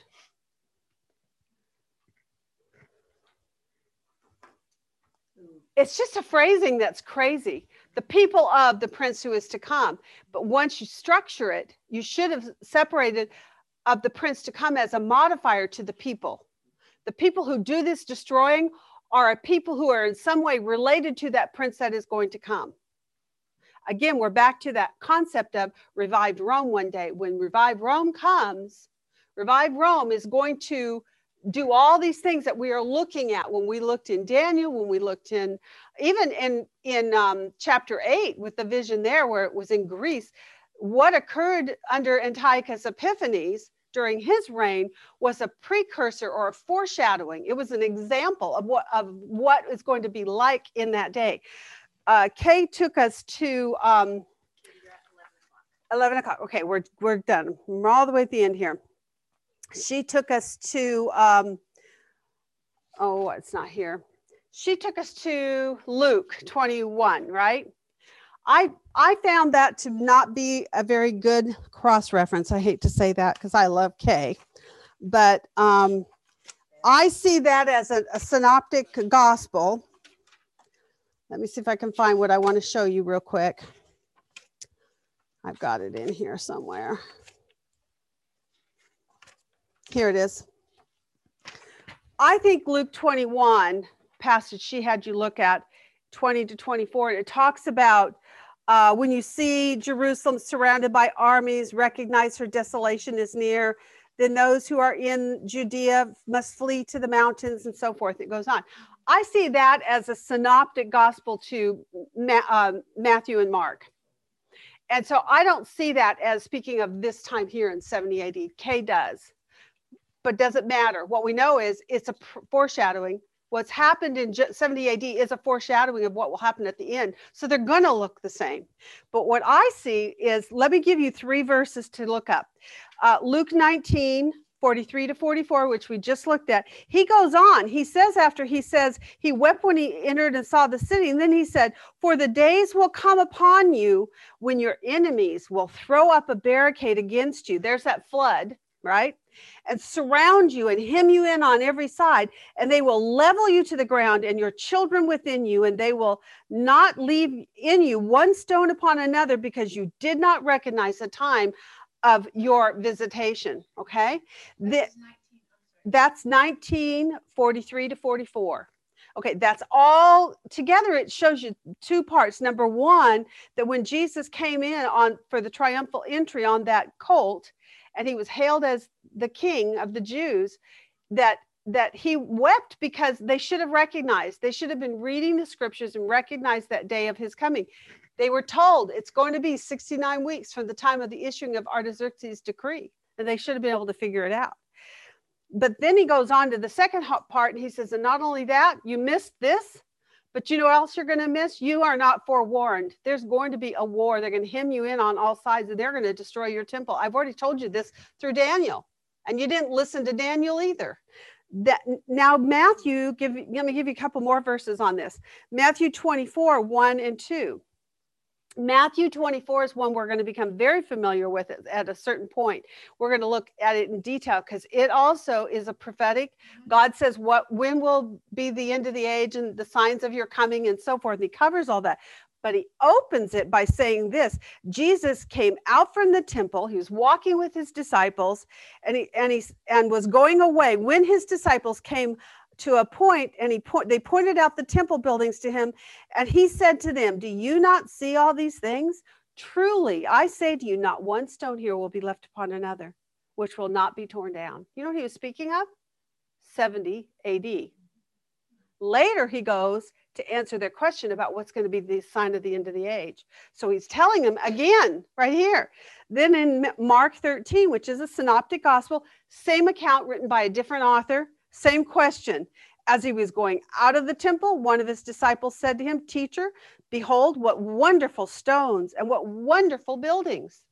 And Jesus said to him, do you see these great buildings? Not one stone will be left upon another, which will not be torn down. That one is Mark 13. Mark 13, 1 and 2. It's the opening just before he goes into an explanation about his second coming. So he addresses 70 AD in these 3 passages: Luke 19, Matthew 24, and Mark 13. I think the Luke 21 passage is speaking synoptically about the same times. We're going to talk about that later, and I'm going to show you a tool of synoptic observation that you can do in your own homework time. I think I'll have it sent out by Kristen when we get there eventually, and then you'll have it up front.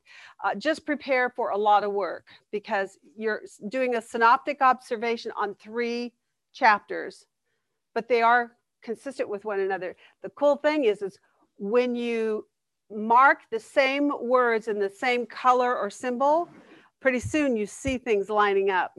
It's really cool. That's when you know they're talking of the same time. Okay, so we got to the end of that. Any questions? I want to tell you one more verse in Matthew 20. Well, this is going to wrap it all into a nice little bow.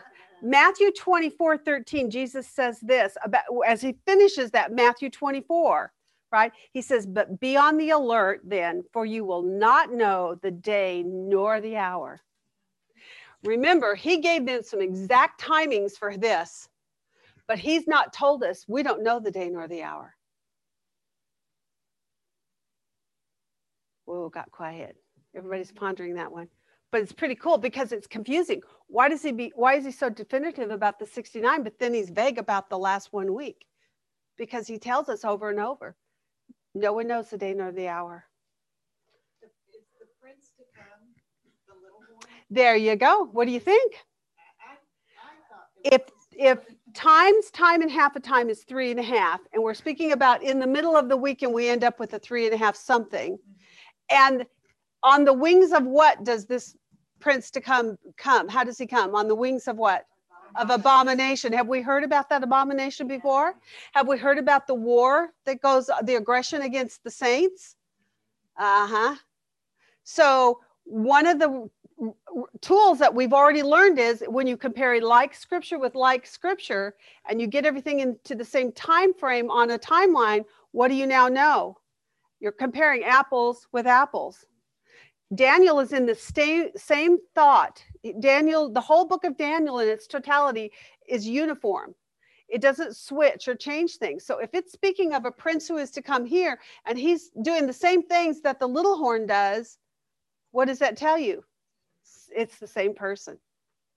Yeah, it's just a different name, a different title. He's also called the man of lawlessness in Thessalonians, right? All right. Thank you, guys. I think we did it. We did it right on time almost. I mean, like a couple minutes after. Thank you, guys. Bye.